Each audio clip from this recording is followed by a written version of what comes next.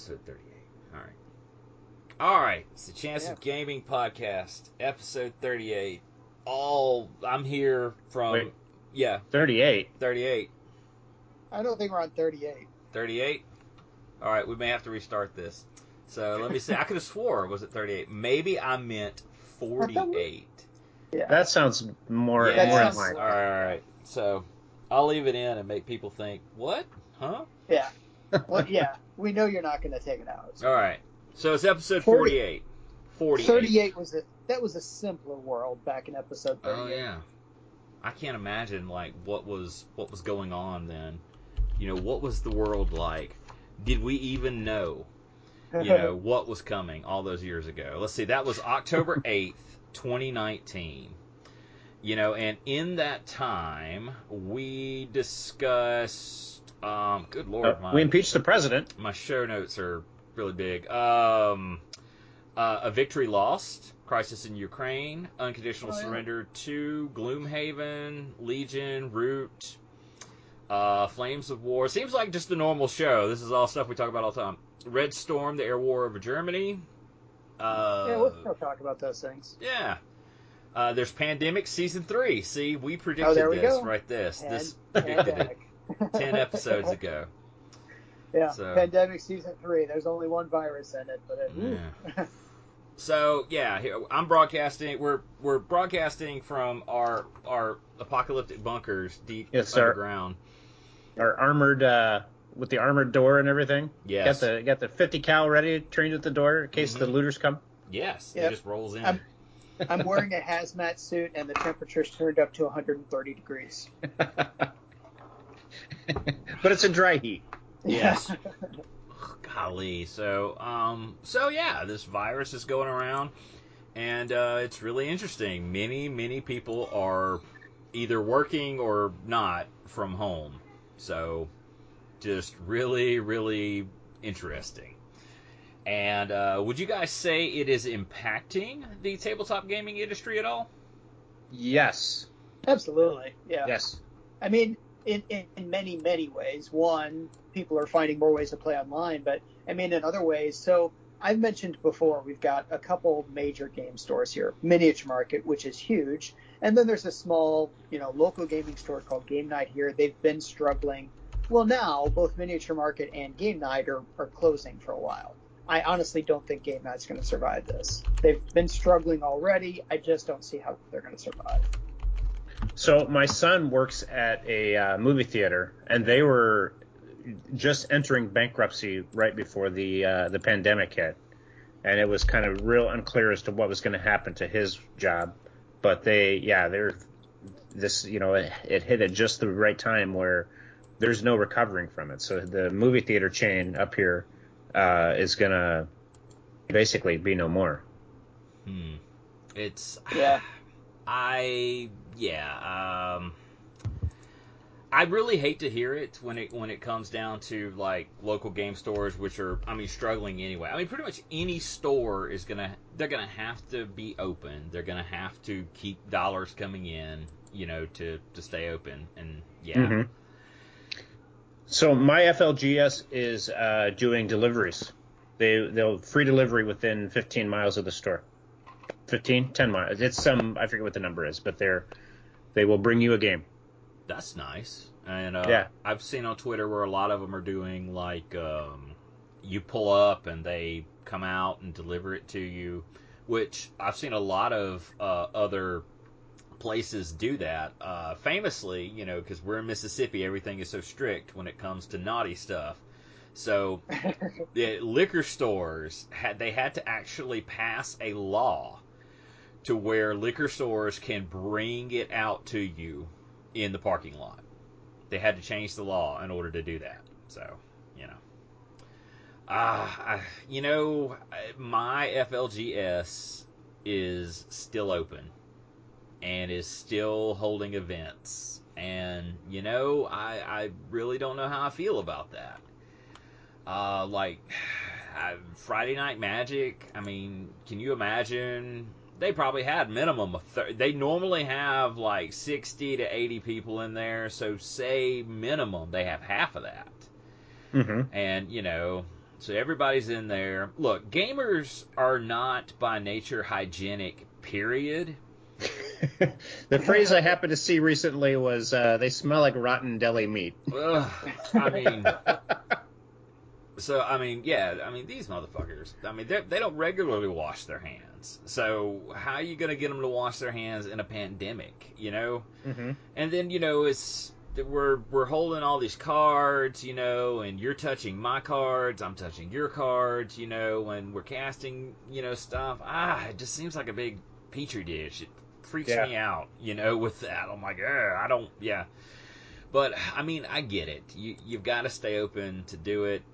You know, but, man, I don't know. And here in Mississippi, honestly, there are so many places like that are not going to close unless the feds or the state does it. And, you know, I got a conservative Republican governor who's actually in quarantine himself because he came back from Spain a week ago. So this is his last week of quarantine. And he came out and said he's not closing anything. So I happen to see that Rand Paul tested positive. Yeah, I guffawed at that earlier because his dad had actually posted something like 5 days previous on Twitter about the coronavirus being a hoax. Of course it is. And really? Yes. Ron Paul posted that. And you can see it, as far as I know, at least people have, it's still on his website. But, I mean, it was a hoax. It was this whole thing about it, the possibility of it being a hoax. You know, and I'm like, well, your son has it now, so, yeah, I don't know. So, I mean, I'm still ordering stuff. Like, I finally got a copy of Malifaux, the new edition, after just the shit show of trying to get it in at my local store. And I found off eBay, I got a really good deal on a copy of the new Kings of War rulebook. So I've got that stuff in, and I'm actually been at least having the desire to read rulebooks. I actually set up a GMT game and plan on like. Oh yeah, which one? Bloody April. Okay, cool. And boy, did I pick one to try and learn. Good Lord, is that thing complicated. That's jumping in the deep end. I mean, I haven't seen that one, but I've obviously seen Downtown and Red Storm, so... Rich, not only am I jumped in the deep end, but I hit my head on the diving board on the way in. You know. And now your fingers and toes are numb? Yes. So, this is a tough one. You know, but I've started with the little base... the little base thing for it. And look, it has a shitload of counters. And whenever I look at like all those counters, I think like, if I have this many, shouldn't all of them be in some scenario on this board at one time? Wouldn't that make the most sense? I don't know, but yeah. So that it's like a 57, 58 page rule book. And punching all the stuff out, not rounding my corners, just knowing that somewhere somebody's angry that I'm mutilating these things as I'm punching them out. But, you know, anyway. So, yeah, it's the virus. And if my Trump check comes in, I'm going to order some more stuff. Or absolutely order some more stuff. I actually pulled out a couple of board games. I'm going to buy Case Blue for OCS and Downtown. Those will be the two I'll buy with my Trump check. Mm-hmm. Hopefully that check... Oh, yeah, that's the other thing is... No, they've also talked about like the check being like a one-time thing or every single month until it's over. I'm like, yeah, go for that, man. Still go for that. We're in the market for an Oculus Rift, but they're hard to come by. Are they just hard to find? Yeah, yep. They get them in at Best Buy every now and then, but the supply is pretty spotty. So that's what I'd spend my Trump check on, would be an Oculus Rift. Yeah, because those things are like, what, like $400 or something? Yep. My friend has one and brought it over once, and my wife even dug it. She played the hell out of, like, Beat Saber. Okay, and really, really dug that. And I was playing stuff that I knew, like Red Hot, which is a really interesting first-person shooter. It's the thing like the bullets don't actually head toward you until you move. So it's really, really neat to play. Oh, it's all like wireframe. Yeah, okay. My game night friend that has one that kind of got us turned on to it, he said I was playing paintball and I tried throwing a grenade and I accidentally punched a hole in some shelving that I had. So he got a little too close to what he was to something in his house. Oh yeah, that would, because you're supposed to, when you set it up, you actually do. And I didn't have much area in the living room where we were playing it. Mm-hmm. I imagine it would be really freaking cool, like if you were in a gym or something. But yeah, we kind of my wife ran into like the thing that holds our TV up. We're like, whoa, you got a little too far forward. So yeah, they make a couple of different versions of that. Whatever he had, my friend had, was the version that doesn't need a PC. It's all in one thing. That is the Rift or Quest. I don't remember. Yeah, whichever one. So I thought it was really, really neat. I did not even get motion sick. So yeah, all right. So which I was really worried about. Now, in this, stuff's getting canceled left, right, and center. All these different things. What is Brett Spiel Welt? So that is an online board gaming platform. So it's kind of like Vassal, but for board games. And so on Friday night, on our regular game night, we set up a Brett Spielwelt game night, essentially. So I played a little card game called 11 Nimmt, which I'll talk about a little bit later. But yeah, it's you got to kind of wade through the German, but you can sign up and play various board games. My wife played San Juan that same night too. So if your game is on the list, is it basically all set up and ready to go for you, or is it like Tabletop Simulator where you've got to kind of do it? It's pretty much like Tabletop Simulator. Okay. Which reminds me, I first noticed this because there was a sale going on, and I'm not sure if the sale is still going on. If it is, I'll post it in the show notes. Dan Versen Games actually sells copies of their game for Vassal. I didn't know that was a thing. I thought people just sort of just created them and it was kind of free. Yeah, there are. So, yeah, he does that, or they do that. The company, not the person necessarily, although there's a Dan Versen.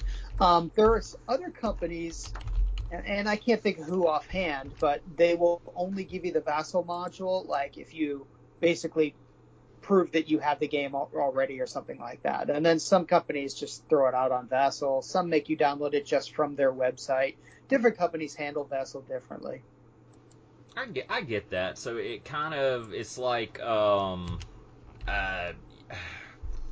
you're making something out of it. Because in theory, you could just buy this game or just get it free and just play it on Vassal and never actually purchase the game, so the company doesn't get any money, that sort of thing. So yeah, I mean, I guess that's cool.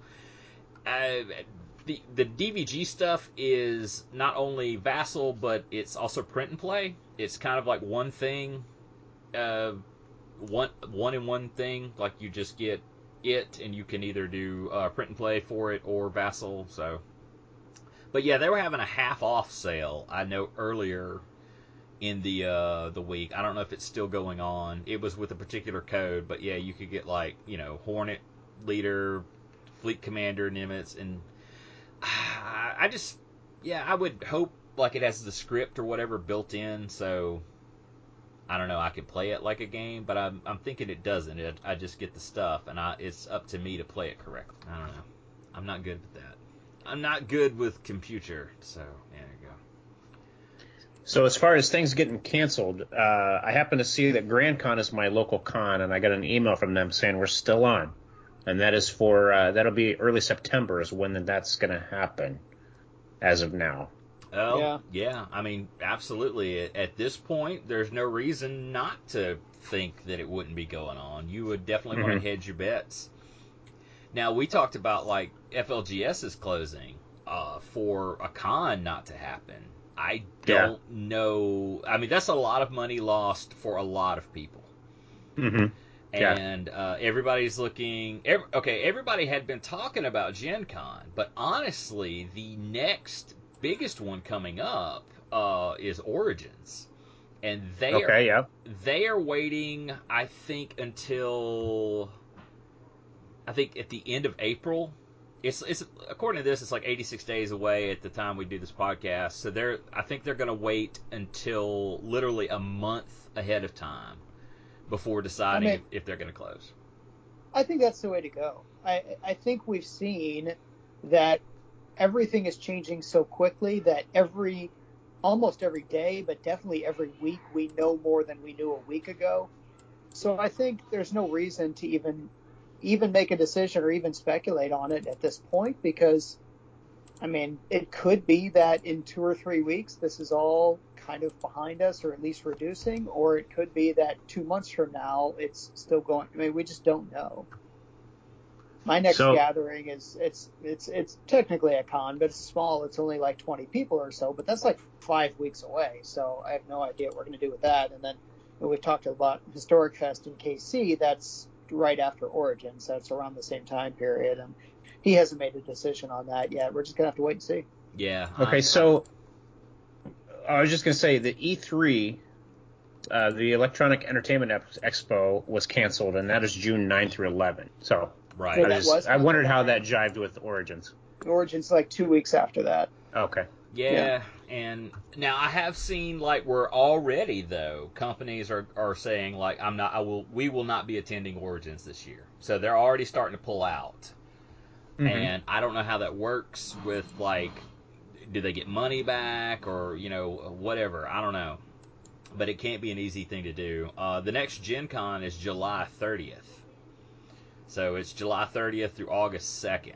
So that's pretty late, in the day, and I have no idea. But I mean, I can't imagine if there's any risk at all. This is 60,000 people, crammed in it's a big space, but you can't. And almost every one of them traveled to get there. Yes, and you can't do social distancing in that. I mean, you're not rubbing up against people, but you certainly are not 6 feet away from each other. So, I don't know. I'm gonna be very curious to see just how it goes. Oh, yeah, go ahead. I was gonna say, who had a German exchange student? Oh, sorry, that was me. So a game night friend has an exchange student staying with them, and of course we're off school for the next 2 weeks, and so the exchange student left. He went home. They shipped him out early. So like we have maybe another 12 weeks of school left. Maybe not that much, but so he's just going to forgo the rest of the school year. And he went home. Well, did they make sure to infect him with the virus before they sent him there? Well, I don't know. I think he was probably pretty clean. Okay. But just go to Walmart and roll around on the floor. There you go, and then get on the plane.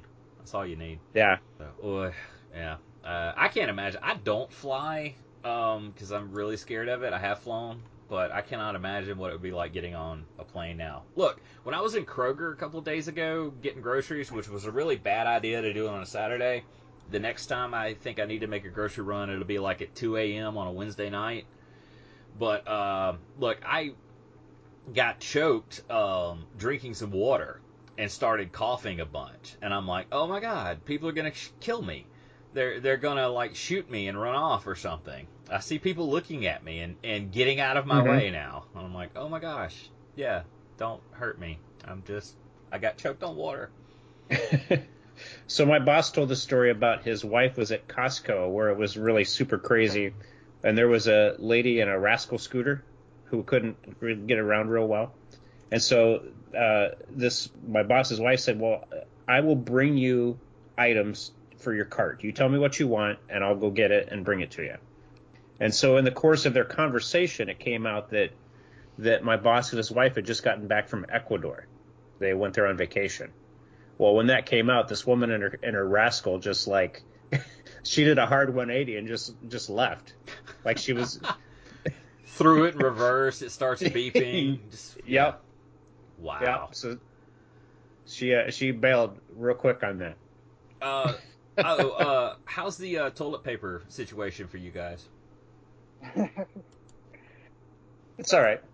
I mean, it's hard to find here, but not impossible to find. Like if you really need someone, you might have to hit more than one store, but it's not impossible. Look, go ahead. I was gonna say, when I was in Kroger, the entire paper aisle was completely empty. Mm-hmm. So yeah, and I mean, I didn't go around looking for, toilet paper, but that just blew my mind. So. Yeah. I happen to see on Twitter one of our mutual friends on Twitter, and it escapes me who, posted a link about how Granddad, what did you do during the crisis in 2020? And so I was a tail gunner on a Charmin delivery truck. Yeah. Yeah, I've seen that. Yeah, I can totally believe that. Oh man. And they say like the truck drivers are having trouble like eating, because it's like, they're just riding up and down the road and they're like, okay, it's lunchtime, I'm hungry, let me pull off here. All the places are closed. Oh, yep. Yeah, so they're actually having trouble, getting food. So, anyway. So, Roy, what have you been playing lately? So, I've been playing a lot of games at home. Surprise. I played a game called Aquacorn Cove, which the artwork is very cute. It's based on a graphic novel, and it is a co-op game where it feels a little bit like Agricola to me. So you have your board and you have the reef, and so you are trying to make sure that the reef stays within a certain level of health. You want it to be as healthy as possible, and so you have to balance that with growing your village. So it is a co-op game, like I mentioned, and it's a very eco-friendly sort of game where to begin the round, you start pulling, you go fishing. So you're pulling fish tiles out of a bag, and if you ever get more than two of the same, you have to discard all of them except for one because you've overfished the reef. So you have less tiles to pick from as you go along. And you get penalty points at the end of the game if you've overfished too much. And so it plays over the course of 2 years. And so in the winter of the first and second year, a storm comes in, and it may wreck some of your buildings or whatever. But the artwork is very nice. It's a very cute little game called Aquacorn Cove. Okay. I never heard of that before. Yeah, it's my wife found it in the consignment thing at our FLGS. So then I played a game on Brett Spielwelt called 11 Nimmt, and it's a little card game wherein and this reminds me a little bit of The Game. Have you ever played The Game? It's where you have 4 columns and you're going ascending in 2 columns and descending in 2 columns from 1 to 100, and that's a co-op game. So, are you familiar with The Game? I'm not. No, I'm not. Okay. That's so 11 Nimmt is you're running out of cards. And so there's to begin with, there's 1 card that's up. And let's say it's a 63. I can play anything from 64 up to 73. So you have to play within 10 of whatever card that is. And if you can't play a card that's within 10, and in fact, you can play any number of cards as long as they're within 10. If you can't play, then you have to pick up a discard pile. So the idea is to get rid of all of your cards. And you play it over several rounds. I think it's the same number of rounds as there are players. So if you pick up a discard pile, then 2 other cards come out.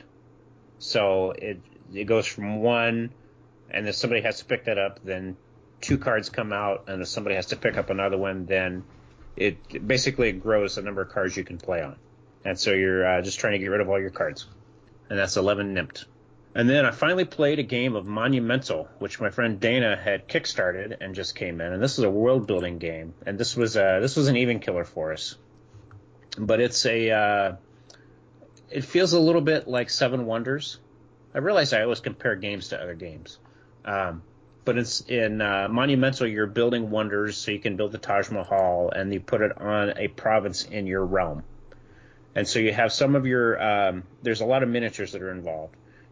So when I played the who did I play? I played the Chinese. So my general was Mulan, and so Mulan has a special ability that she can do. Then you have 2 explorers that move around the board, and they visit markets and gain technology from markets. And then you come up against other cultures and battle them. And so you keep playing and building wonders by spending resources. You're spending building materials, you're spending science, and you're spending culture, I think, is the third commodity.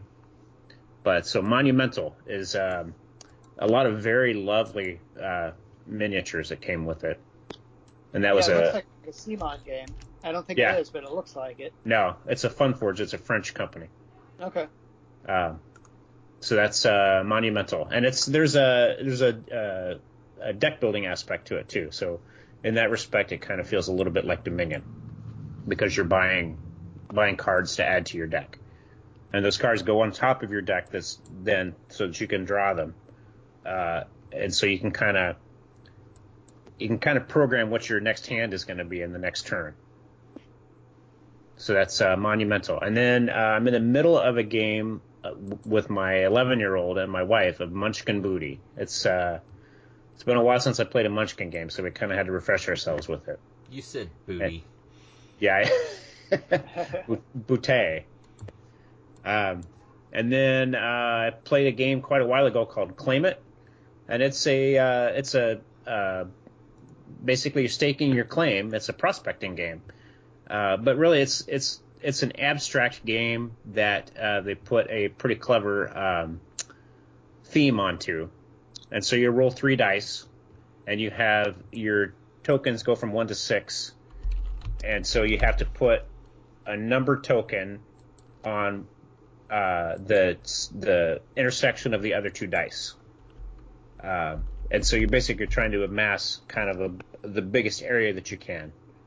So that's Claim It. It's it's an abstraction game, but it's clever. I like it. And then I've been playing some video games too. I played quite a bit of Fallout 4, and I've been playing a little bit of Minecraft here too. Oh my lord, the amount of video games I've managed to actually play and beat is amazing, and it really is. And I'm burning through my stack. You guys have heard, I don't know if you heard like how shitty GameStop had been in this whole pandemic. Yeah, that they're refusing to close because they're an essential service. Right. The main reason was they've been making money like hand over fist. I mean, that's the first thing you do. Is like, hey, I'm gonna be stuck at my house for a month. Let me go buy a bunch of video games. Which I was like, wait, other people don't have like a giant stack of video games 4 feet high that they haven't even opened? No, that's not normal. Oh, okay. So anyway. Well, and Steam has been just going through the roof too, I hear. Oh yeah, they're getting hammered, but they're handling it. But they're absolutely getting hammered. They like broke their record for like the most users online at one time. So I thought that was kind of neat. Roy, did you happen to get a copy of Queen Games Neptune? Queen Games? I did, yes. Okay. Yes. Okay. I was going to mention that. I have not cracked the plastic on it, but it looks cool. What is that? It's set in the Mediterranean, and you're delivering commodities around the Mediterranean to gain favor with the gods. Oh, okay.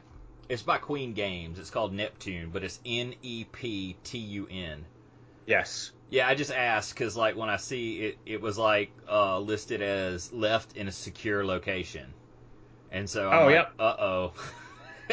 Like, he didn't mention it, so uh-oh.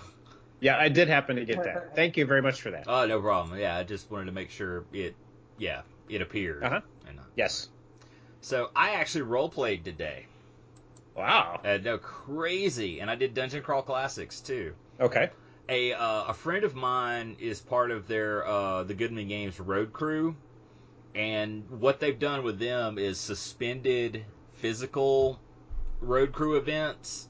So he started doing virtual ones, and I'm like, well, I'm not doing anything else, and I've always wanted to see how this game plays, so I'll play. So we spent about 3-4 hours playing the module The Hole in the Sky, which, you know, it's the Black Sabbath song, and this is really, really interesting and really different, I think, than like D&D and Pathfinder. It's like, for one thing, it's like, you know, you're starting out at level 0 characters, so it's okay. Well, I'm giving you 4 of them. You get 4 of them because they're gonna die. Yeah. And sure enough, 3 out of my 4 died. They're like, yeah, don't waste time actually rolling up a character, you know, and trying to get it just the way you like it, whatever, like you would do in D&D, because they're gonna die. So he sent me to this like random roller thing that just, you click on it and you can adjust some things, like I don't want to be an elf, or I don't want to be a dwarf, whatever, and it just spits out 4, and you on a sheet. The website? Yeah, on a sheet that you can print out, and it may be on their site, Goodman Games. I'm not sure. I'll find it and post it in the show notes. But yeah, it just spits out. You got 4 characters, and you can name them if you want. But that apparently the thing is like, no, don't ever name level 0 characters because they're gonna die. So you name them after they get to be like level 1 or level 2. Well, you know, when I played with Mike Sheridan from ultradimension.com, where we have a discount code. You have? All right. Yes. Well, you get like 20% off for using the discount code COG 2019, I think. I think that is correct. Yeah. When I played Dungeon Crawl Classics with him, I think I had 7 PCs, and I ended up with 3, of which I retired like 2 of them, and I said, well, this is going to be my main guy. Although it's been a while since we've played, so.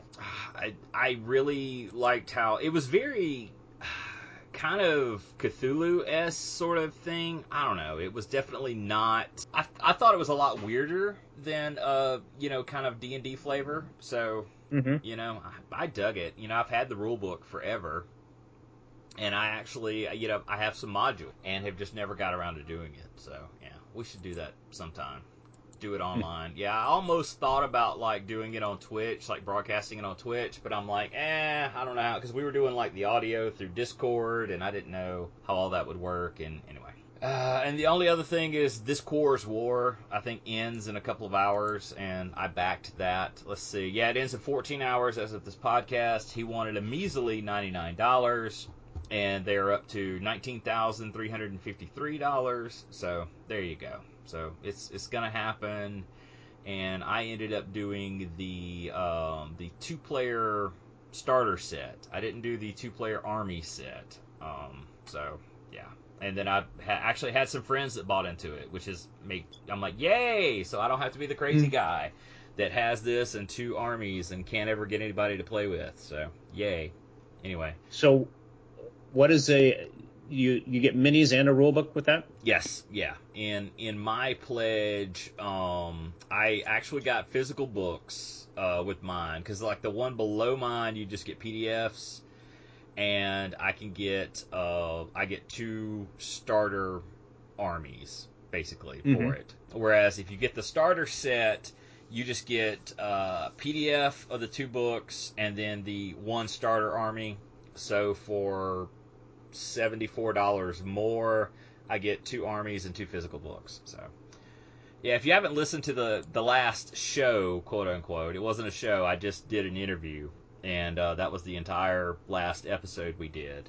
I pushed that out about a week ago because I wanted people to hear about it, because I like the guy, I like the world, I like the game, and I've been a big fan of it for probably a decade now. So anyway, Oh yeah, and speaking of, Roy, when you finally get your Oculus Rift, they have a VR game for it.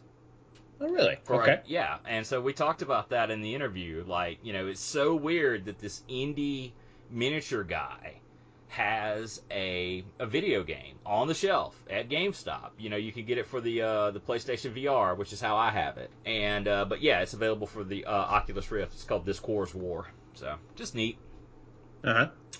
So, are you familiar with the Muzzy BBC language courses? No. Okay. Do a Google for Muzzy, Muzzy. Okay. And the artwork of the cores of this Core's War reminds me of Muzzy. Oh, I could see that. Creepy little dude. Muzzy in Gondoland. This is from '86. Yeah, they're trippy, and it's for learning various languages, and they're very trippy, kind of weird cartoons and things to watch. Muzzy teaches English. Huh. It was an animated film created by the BBC in 1986 as a way of teaching English as a second language. So, yep. It actually has the voice of Susan. Oh, sorry, I thought that was Susan Sarandon, but no, it's Susan Sheridan. Whoever she is. I say that, and she's listening to this, and she's like, I have 16 Oscars. Which one's listening? Susan Sheridan? Susan Sheridan. Susan Sarandon? Yes, Susan Sheridan. Yeah. No. We are not classy enough for Miss Sarandon. So. Oh. Yeah, we just have Miss Sheridan. That's what we get. So I was going to go the other way with that joke, but, whatever. What's the other way with that one? That Susan Sarandon is a big fan of ours. Oh, huge.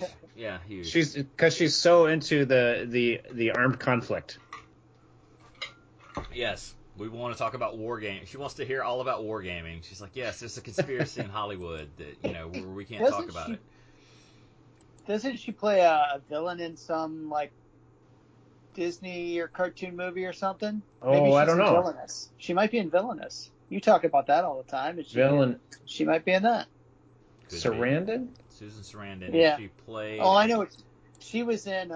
It wasn't a Disney movie. She was the villain in Enchanted. That's what it was. Okay. Yeah. Look, History on the Tabletop is not talking about Disney movies. I promise you. That's why you got to be here. Yeah. Got to be here to listen. Well, I got to say that speaking of Disney movies and Mulan, the live-action Mulan movie looks fantastic. Did that one get delayed? It did, yes. That's what I thought. I heard they delayed that one, and I think the new Black Widow movie and some others as well. Yeah, but I want to see that Mulan movie when it comes out. Okay, what I'm fascinated by is a lot of places are just like, well, fuck it. We're just going to go ahead and put this movie out on VOD. Oh, yeah. Onward did that. Yes, the new Pixar movie. You can straight up buy it for $20. Mm-hmm. And just have it. And I'm like, well, that's about what you would pay to go to the movie theater. If you were going on a non-discount night, it probably cost you about $12 plus food if you got that, whatever. So, yeah, I think that's about right. It's about $20 plus you own it. It's not just like, oh, well, I just went and saw this. I had the experience. There you go. So, yeah, I'm hoping to see more of that. People are talking about, well, this may kind of put a dent in movie theaters.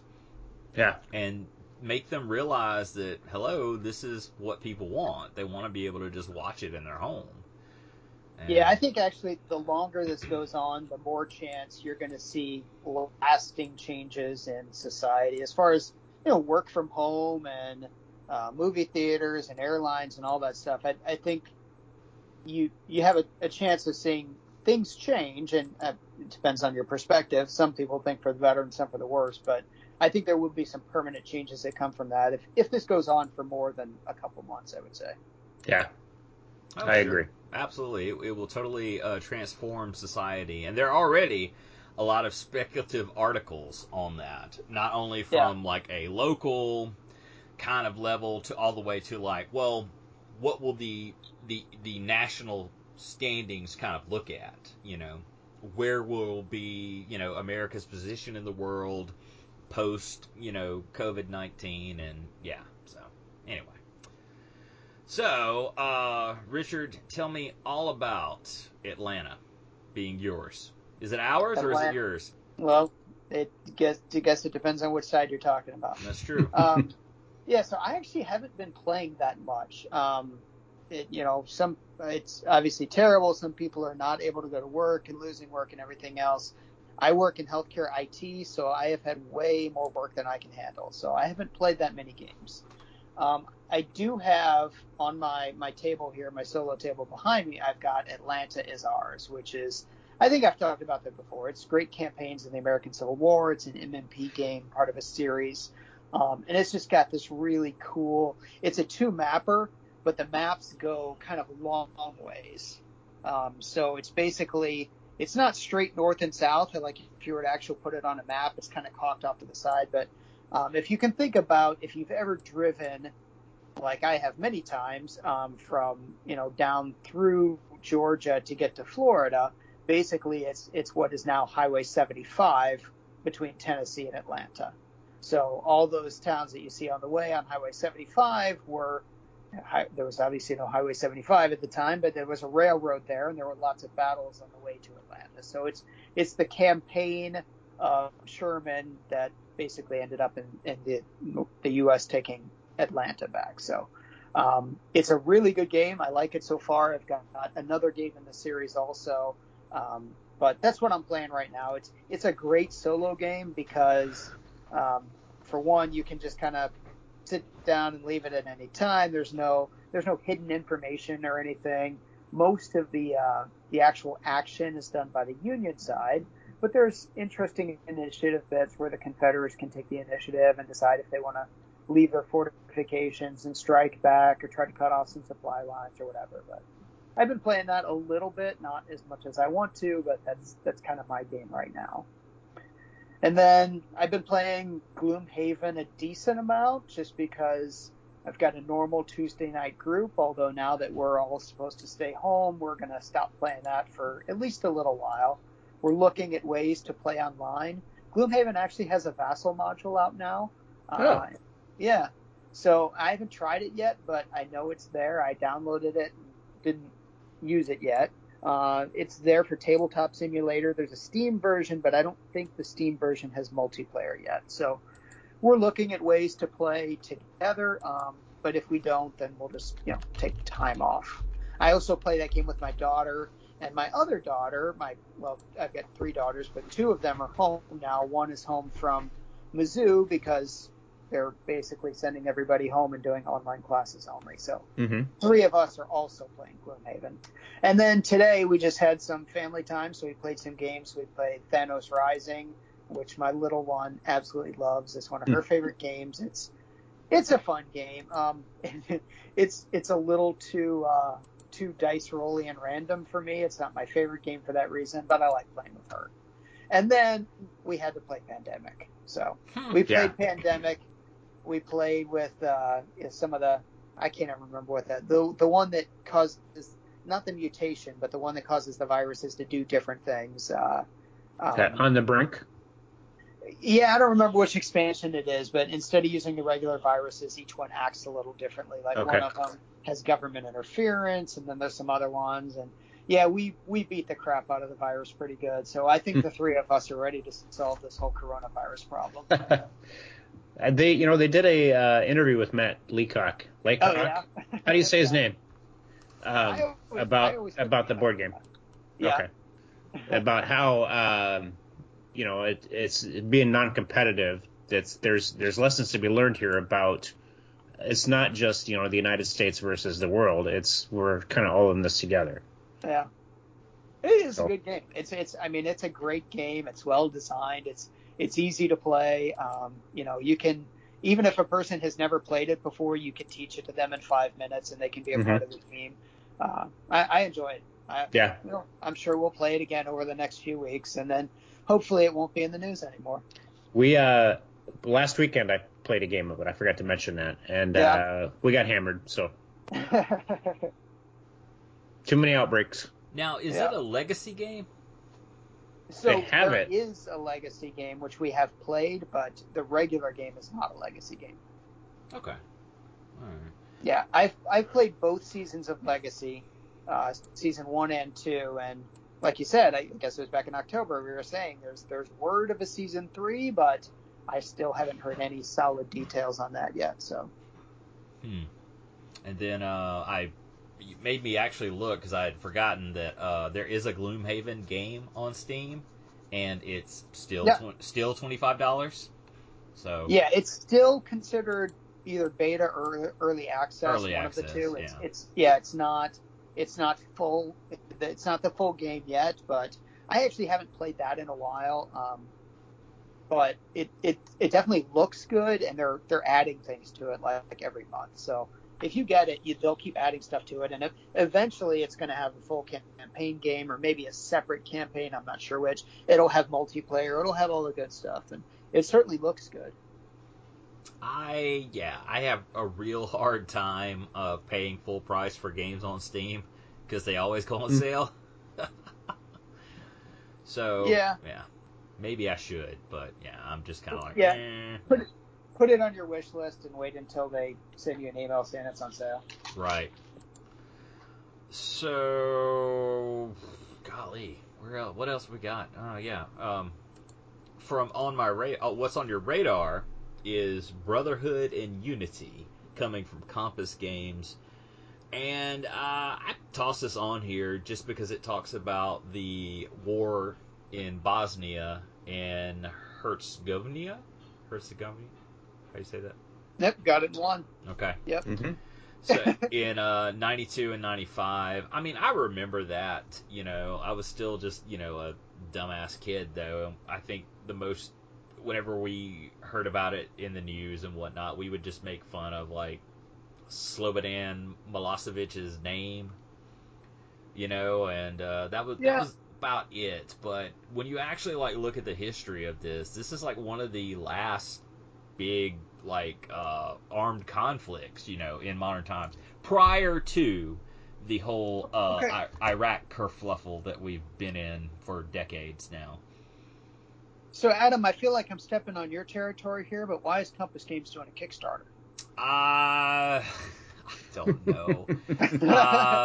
That's a very good question. And I don't think they are. Let's see if it's in the FAQ. No, looks like there aren't any FAQ. Ask the project creator directly. And so they wanted $2,000 with 17 days to go.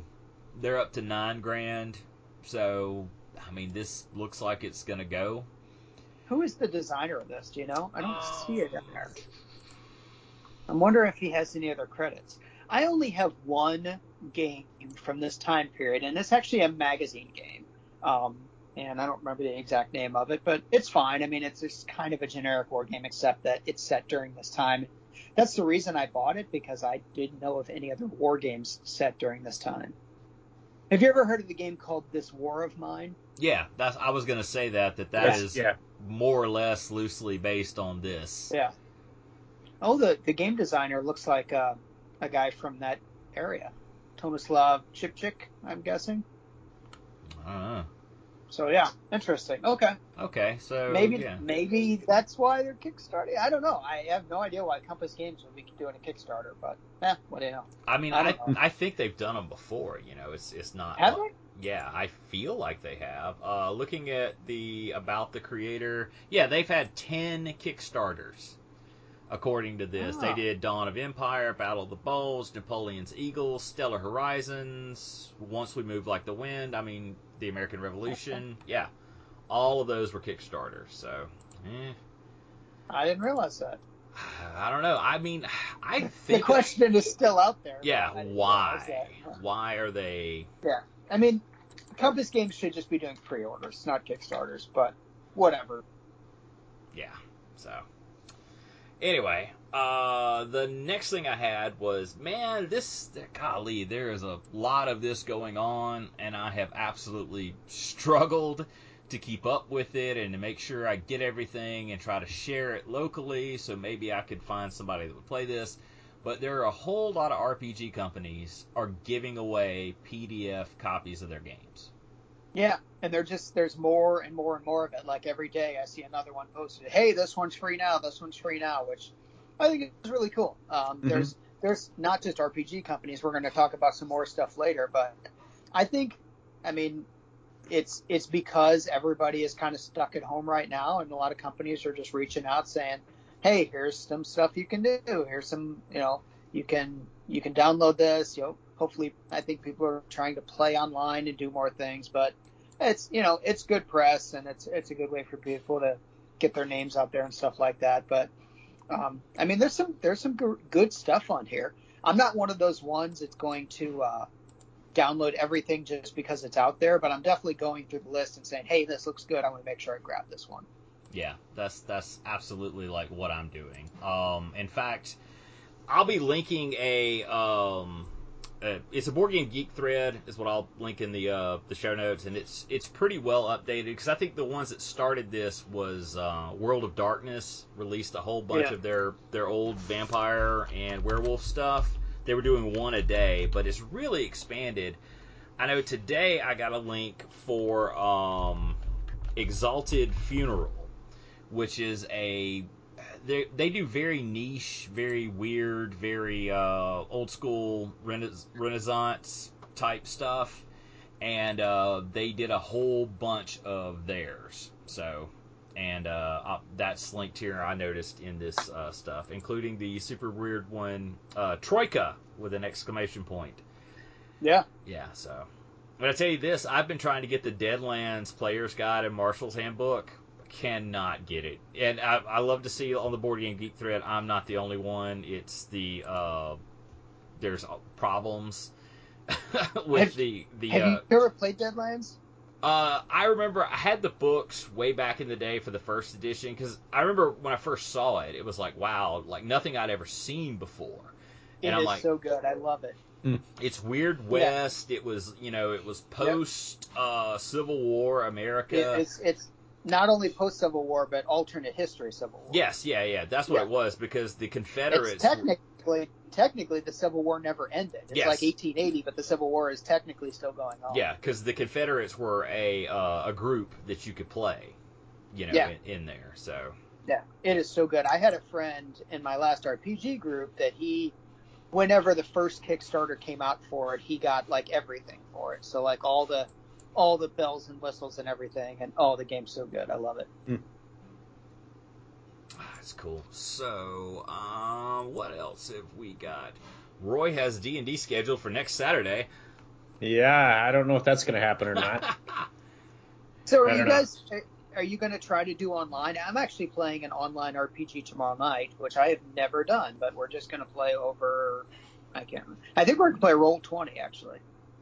Well, so one of the people in my group is kind of a Luddite, so I don't know that he's going to have he's not really going to have the setup to do the online. So I don't know what's going to happen.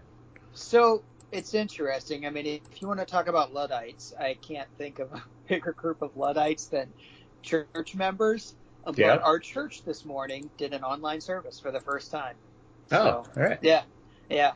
The only people in the building were me, because I was actually preaching this morning, and our pastor, and my wife, and our piano player. Those are the only 4 people. Everyone else just logged on, and from what I heard, everyone was able to successfully do it. And yeah. So was it streamed on does your church have a website? No. So we did just audio, and I didn't set it up, so I think we used Zoom. Okay. But we didn't do video. We did screen sharing so that like people could follow along with the PowerPoint slides, and we did audio, and that's it.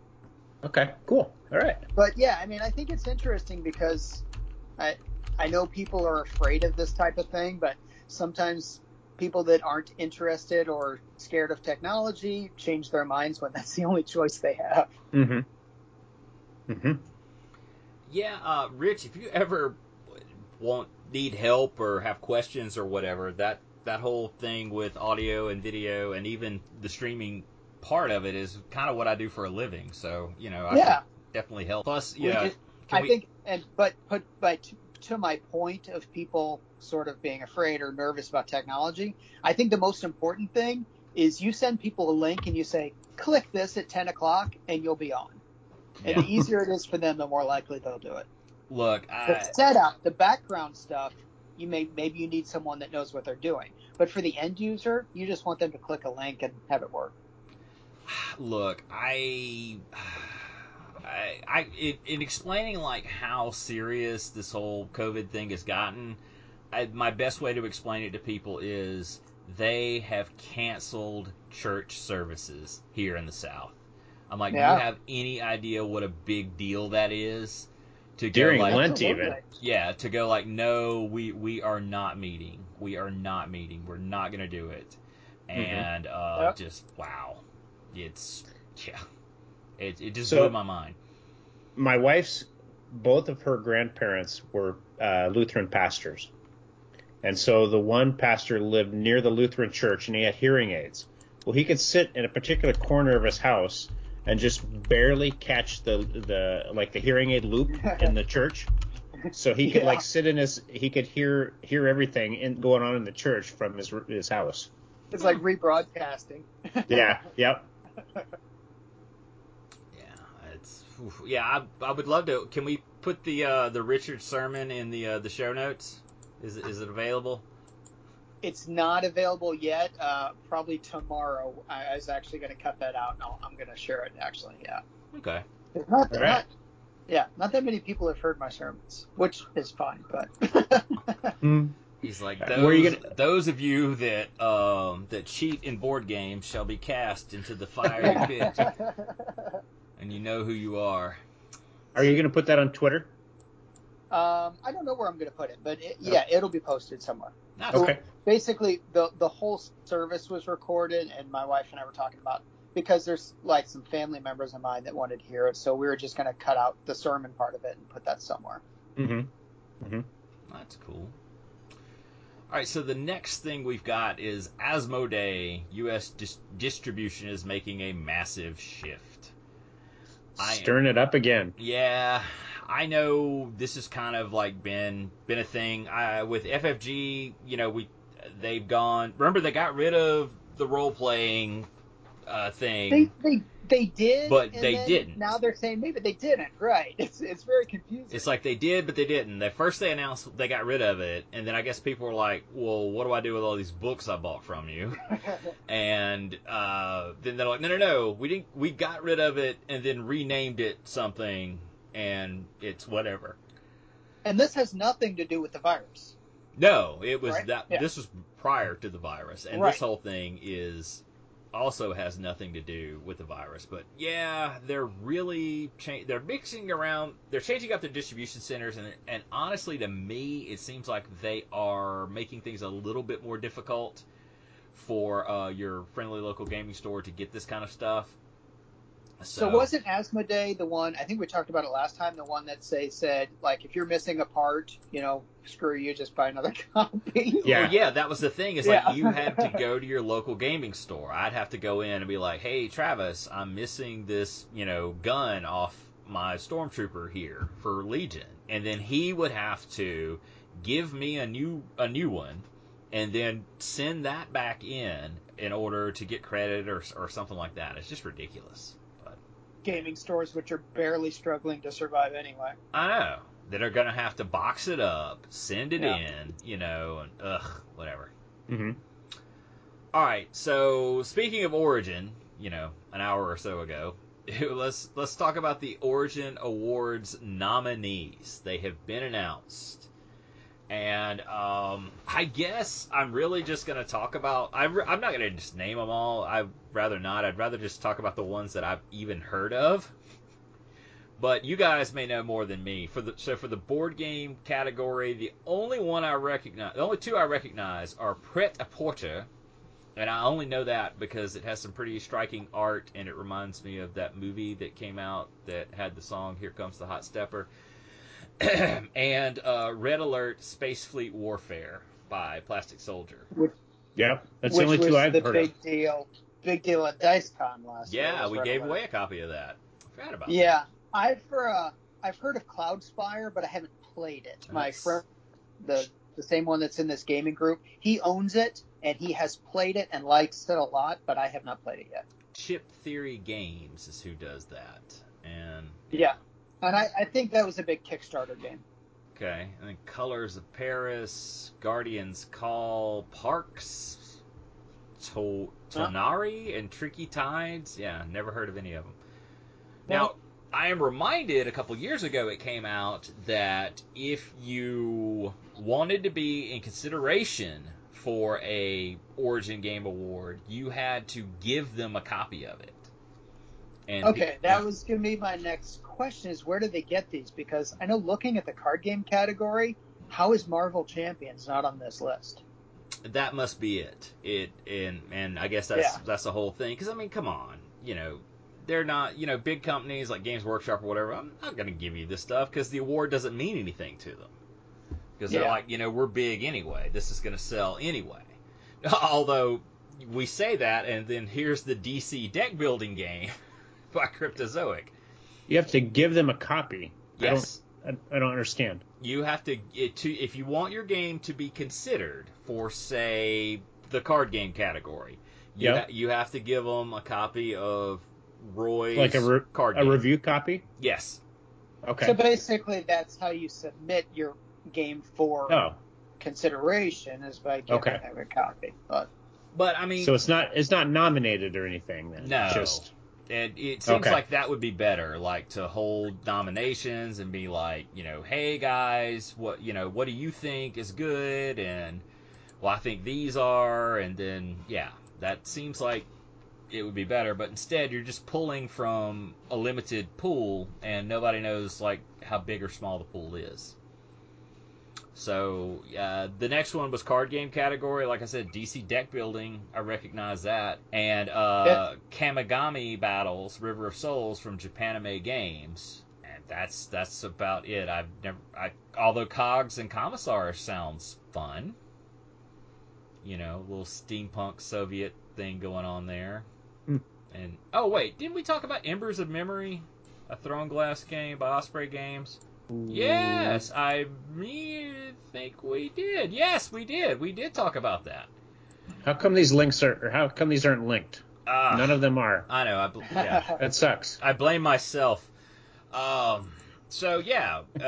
It was the Embers of Memory, a Throne of Glass game. Because we were talking about it because we're like, I've never heard of this quote-unquote #1 best-selling series by Sarah J. Maas, Maas. And, so it's a card game.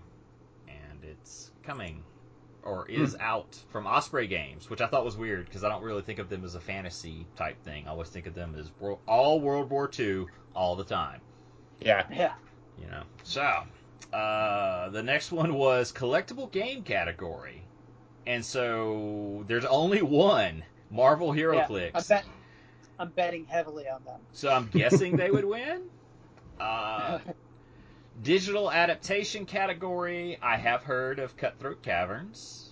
I've heard of Mythic Vale. I've heard of Raiders of the North Sea. And I've actually heard that's good, the digital version of that. I've heard of Through the Ages. And Through the Ages is well done digitally. And then the other one, Susuru. Soro. Yeah, that's it's the game of paths. Where you lay a tile down. Oh, yeah. So my little one, who's 10 years old, I think when she was 6, that was the first game she ever bought with her own money. Oh, wow. Okay. Yeah. The VR part of it, I'd be interested to see what that would be all about. Yeah, I recognize that game based on the artwork on it. Never played it or heard anything about it, but it has very striking artwork with the dragon on it, and it's a smaller box. I remember seeing that was a WizKids game back in the day before they went belly up and then got acquired by was it NECA, NECA? Yeah. Okay. Yeah. The next category is family games, and I've heard of none of these. Me neither, but Dirty Pig sounds good by North Star Games. Yeah. But how can if Roy hasn't heard of them, then no one has. I know. Yes. Finger Guns at High Noon. That interesting. could be good, yeah. Although in some cases that may not be legal for you to make a finger gun. Didn't some kid get in trouble one time for holding a Pop-Tart like a gun? And back in that, because we have a huge gun culture in the U.S., but we also have no tolerance rules. So I don't know. Figure it out. Looks like Finger Guns at High Noon is $14.29 on Amazon. I don't know what kind of game it is, but there you go. Game accessory category. The first one's going to win it. Yeah, Citadel Contrast Paint by Games Workshop. That will win. People like that. Yeah. I do recognize... That stuff's pretty good. Yeah. I haven't used it, but I hear it's great. I have. I've used it on a few things. I used it on my Tauntauns for Legion. I used it a little bit on the last Gloomhaven figure that I painted. It's good stuff. Okay. Yeah. Okay. I recognize BoardGameTables.com with the Jasper. I don't know what that is, but I do recognize that. I do recognize the Watt from Game Toppers. I recognize that company, the Watson Game Topper system. And then, of course, Wingspan Organizer and Dice Tower from Broken Token. I know those. I actually have a friend of mine who works for Broken Token. I don't know if it's like he gets paid or, it's trade or whatever, but he goes like all over the Southeast to conventions and works their booth. Oh, okay. Yeah, that'd be fun. That'd be all right to do. Yeah, I wouldn't mind doing that, but it'd have to be a company that I really liked. I don't know what that'd be. Or Steve Jackson Games if the money was right. I don't know. So you would pimp yourself for Kickstarter representative. Oh yeah, absolutely. I'll talk all about it. How it's the bestest, smartest idea ever. Yeah, if the money's right. Munchkin, the Days of Our Lives version. Yes, yes, brilliant, utterly brilliant. As long as the check clears. So I didn't know. I've never heard of Dogmite Games. So the Valhalla screens are it's pretty neat. Just kind of fancy smancy wooden screens for your DMing that you might do. I've seen companies are starting to get into this, mainly because the laser cutting is getting cheap and available, and you don't have to carve it. You can just do the little laser cutter thing and make these things. So kind of neat. No idea on cost though. All right, so the next category. $155. $155. Yeah. I mean, if you're trying for something fancy, I guess, Yeah. Yeah. I mean, if it was like $500, no, that's way too much. All right, historical game category, Conflict of Heroes, Storms of Steel, 3rd edition, which I want. I remember we talked about Pandemic Fall of Rome. I've heard that's really good. I haven't played it. I'd like to because, like I said earlier, we're fans of Pandemic, and I've heard it's an interesting version of the game. My friend Dana has a copy of it. I've yet to play it, though. We should get Dana on sometime. We talk about him all the time. We do, yes. Start having guest hosts with our gaming buddies. U-Boot, I've talked the hell out of that game. I really want it. Actually, I really want somebody other than me to buy it, I guess I would say, so I can play it to see if I like it. And then you can get the 3D printed add-on for it. Absolutely. Yeah. And then I never heard of Watergate by Capstone Games. I don't think I've heard of Capstone Games. So no, I haven't either. I don't know anything about that one. The other three I've heard about, and I haven't heard anything specific about the new version of Conflict of Heroes, but the old one was pretty good. Panic, U-Boot, I've heard good things about. So. Let's see. Historical minis category, Bolt Action, the D-Day campaign Overlord, and Bolt Action Korea. So Adam, I've seen these in the stores. I've seen the different books for Korea, campaign, D-Day, Overlord, Bagration, all those. Are they just scenarios? Is it just a book of scenarios? It really depends on what it is. Okay, the campaign D-Day Overlord will be a campaign that you can play. It'll give you... And it'll give you an order of battle and say, okay, first, you get these tanks and these infantry and line up and do this. And then something like that. I mean, it's okay. It'll say these are the forces you can actually field, because you can't play the Japanese and Overlord.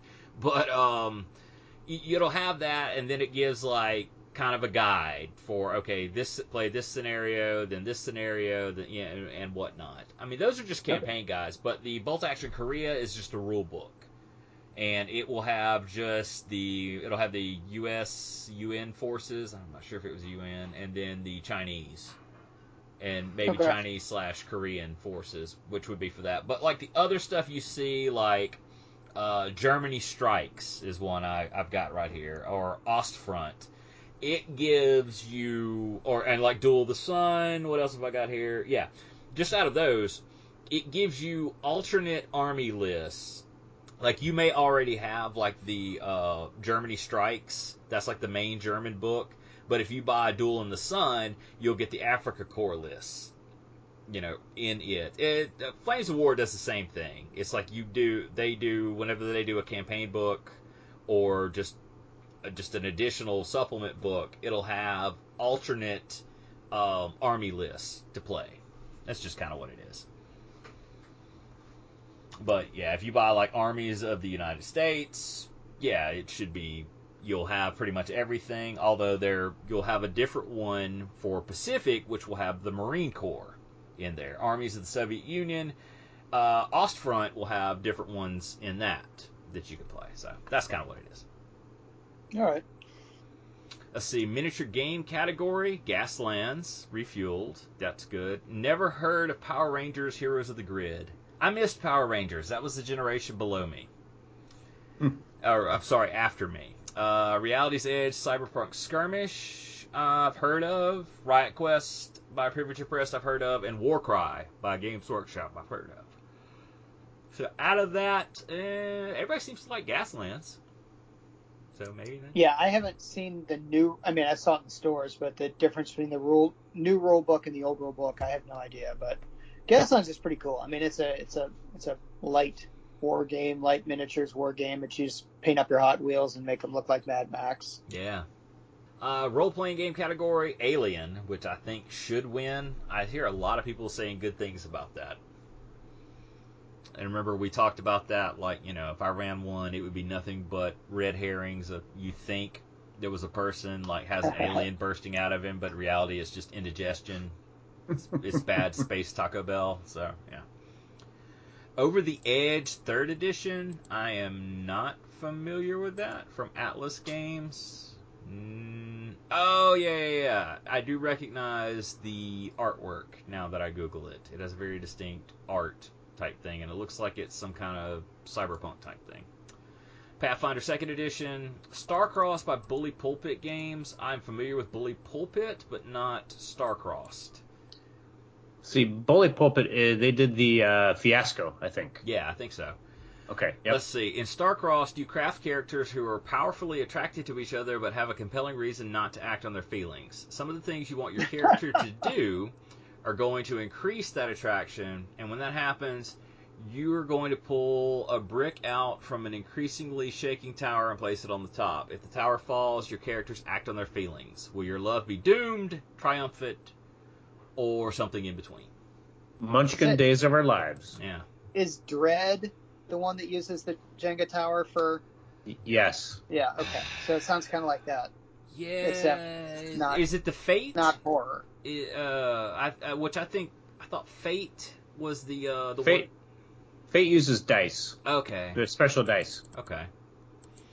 And the last one on here was Teens in Space by Renegade Game Studios. They could really go a lot of different ways with that title. What kind of role-playing game that would be. And, yeah, I think it's kind of that trope of, like, this group of kids are, like, on a training mission. Kids on bikes kind of thing, or Tales from the Loop. Well, that's Tales from the Loop, I'm actually interested in. I'm thinking about getting that one and running it for my family. I like There is a TV show coming out, I think. Yes, we talked about that on our show. Did we? Okay. Yes, because they did a Tales from the Loop starter box as well. Oh, I hadn't heard of that. Yeah, we talked about this on the show. You were there. No, I don't think so. You're like, I don't listen to the show. No, I do remember talking about the TV show. I don't remember talking about the starter box. Hey, following on from Teens in Space reminded me of there is a game that I heard that I'm kind of interested in. They're doing a Scooby-Doo port of Betrayal at House on the Hill, which sounds fantastic. Again, talked about that on our show. Did we? Yes. All right. I guess they're like Adam's talking. Time to go make a snack. I'm sorry, I was gone the last 5 minutes. Did you say something? Yeah, I know, right? So Teens in Space is actually powered by the Kids on Bike system. So okay. That might be good. 122 color pages. Yeah. I was actually at Miniature Market yesterday, and they had some stuff on their sale table in the middle, and they had Kids on Bikes and a couple of modules for Kids on Bikes, and I came so close to picking them up. I think I have the but I think I'm going to Tales from the Loop instead. So the PDF of it. Okay, the next thing we had was the Frosthaven Kickstarter has been pushed back 1 week. Yep, it's still out there, but they pushed it back. And honestly, I mean, I guess this has to do with the virus, but I don't know why that would affect a Kickstarter. I have no idea. Well, I just know that if you're looking for it this week, it's not going to be available until next week. So. Well, I'm assuming it's because of there are no factories operating in China now. So yeah, but when they start the Kickstarter, it's not going to have anything to do with when they actually start printing it. I mean, they could delay the printing by, I don't know. I have no idea. All I know is it is pushed back by a week. So March 31st now instead of March 24th. Okay. And I will definitely be on that day one. This is going to be one of them $1 million Kickstarters, right? It'll be huge. Yeah, it'll be huge. And I have no idea what the stretch goals are going to be or anything else. But honestly, they might not even need any. They might be like, look, this is what it is. You know you're going to buy it. Give me my $100, and everybody will do it. Okay, well, that's you. Yeah, you may be right. Absolutely right. The next thing we had was, I guess this should have moved it, but there's a free print and play version of the Fantasy Trip Melee available from Steve Jackson Games. Do you guys ever do like anything with print and play? Like, I don't know if I would need to go to like Office Depot and have it done, or am I okay just on my crappy? I mean, I've never done anything high quality print and play. I have printed this stuff out just like on a regular printer. Like, so Unconditional Surrender Europe has a small scenario for it called Case Blue, and it's tiny. It's just like a single. You can fit the whole thing on an 8.5 by 11 sheet of paper. Use the same counters that you use on a regular game. So I printed off the map and just used my counters. But I've never really done print and play where I printed something nice or big or printed counters or anything like that. I never have. But I'm considering it for something that's later on our list for this Battle for Moscow game. Okay. The next thing we had was Warlord Games takes a look at the U.S. Navy in Victory at Sea. Again, really excited about this, but I was talking to my friend today that I do what little historical gaming miniatures with, and he's like, yeah, Warlord really dropped the ball not only on the Cruel Seas rulebook, but on the SPQR rulebook. He was like, I got that. And I was like, did anyone playtest this at all? So, yeah, I don't know. I really liked this system 100 years ago when Mongoose Publishing had it, and I worry about that. Like, they're doing a new version of it. I hope they didn't tweak it too much, but I really hope it's playtesting. I mean, I don't understand why companies don't understand this. How extremely difficult it is to get someone to play something that's not Games Workshop stuff. So when you actually get them in and interested, it pays to have a nice, really smooth game that plays well and is fair and is, just it's tested, whatever.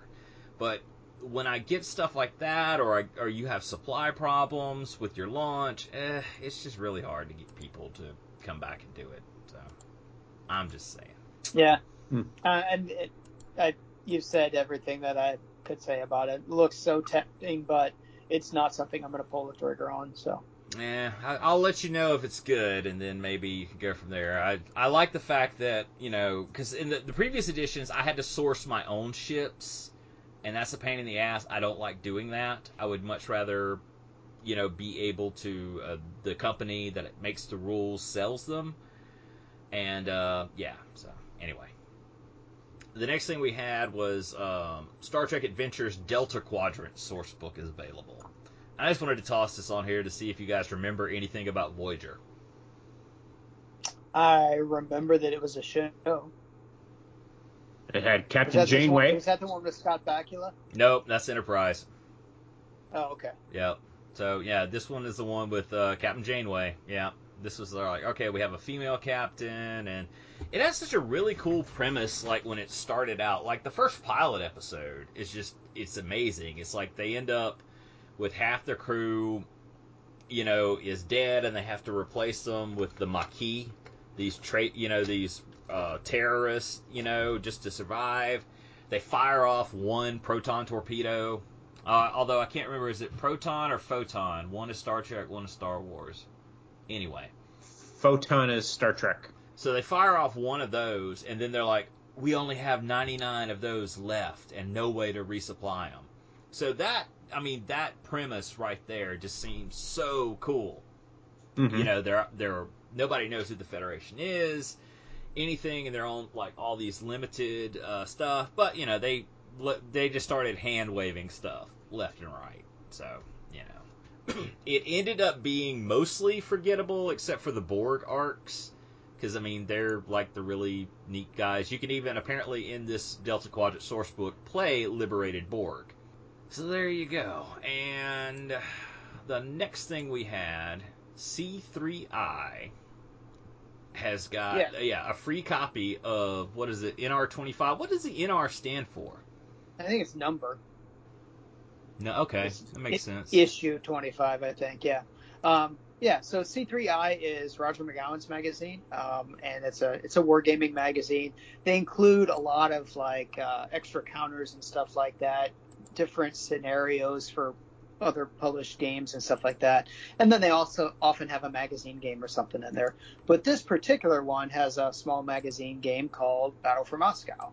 And like I said, I'm actually thinking about, because he's offering this edition of it for free, I was actually thinking about printing this out and doing an actual print and play where I make some counters and stuff like that. So, but another free thing to satisfy you while you're all sitting at home in your bunkers.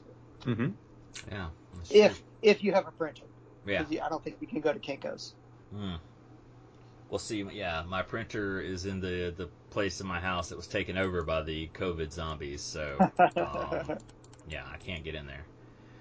And all right, the last thing we had, I forgot to put a link in, so I'll just toss that in here real quick. Somebody's feverishly doing it. I know, right? Castles and Crusades, the Castle Keeper's Guide, is up on Kickstarter. And the reason why I toss this on here is somehow, some way, I don't know if it was through a Humble Bundle or some big giant freaking sale that somebody did, I have ended up with an absolute ton of Castles and Crusades stuff.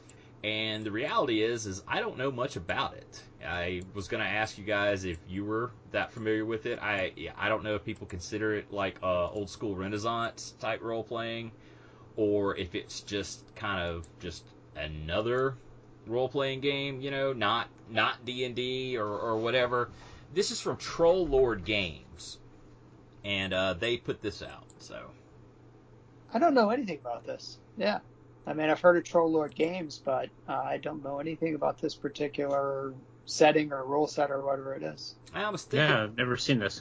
I was thinking about picking it up to get like a physical copy, which gives me, apparently this is like all you need like to like run a game, and like I have so much of this stuff. Maybe it would make me be able to actually try and do something, actually run like an online game or something with it, which I played Roll20 today with the Hole in the Sky How'd you like that? It works really good, but the only problem is like you're really hampered by not buying enough stuff, like, you didn't buy enough sprites or whatever. Oh, yeah, I know what you mean. So it was a lot of, like, okay, this is all I have is this giant spider, but pretend it's a giant pumpkin, So it's that kind of thing. And I'm like, well, I guess we are role-playing, so there you go. And I don't know. So, I mean, I want to be able to actually grab, like, just stuff I find from Google Images and throw it in there. I would love to run a game like that where I'm, like, throwing in, like, people from Walmart and stuff like that. Like, all right, they're, here come the trolls after you. That'd be awesome. Yeah. Yeah. I just don't know if they could actually do that, but... This troll has 2 armloads full of toilet paper. I know. They think you're going to steal it, so they're after you. Fight. I'm like, what? So. Yeah. Yeah, I'm going to try it for the first time tomorrow night, so hopefully it'll go well. So, all right. I guess the last thing we have is, I'll post it in the show notes, is I think we've got, like, I don't even know. I guess I should probably take... I thought, like, this thing lasted a month, but maybe it didn't. But, yes, hosting and domain cost.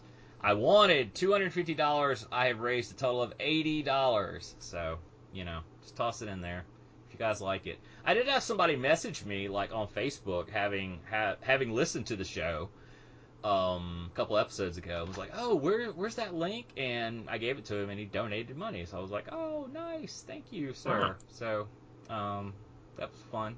So, it's like, you like me. You really like me. So, anyway. All right. I think when everybody gets their big stimulus checks, yes, yeah, I'll put it back up. Like, hey, you got Trump money. Let's roll. Toss me some shekels over here, or whatever Trump would call dollars. But it'll be orange and greasy. I want to stay away from that particular term. Yeah. Toss me some Cheeto bucks, whatever you call it. Some spray tan dollars. Whatever. Toss them here. Let me get some of that. Keep going to inspire me to kind of keep going. So there you go. All right. So I guess we'll say good night. Good night, everyone. Stay safe. Bye-bye.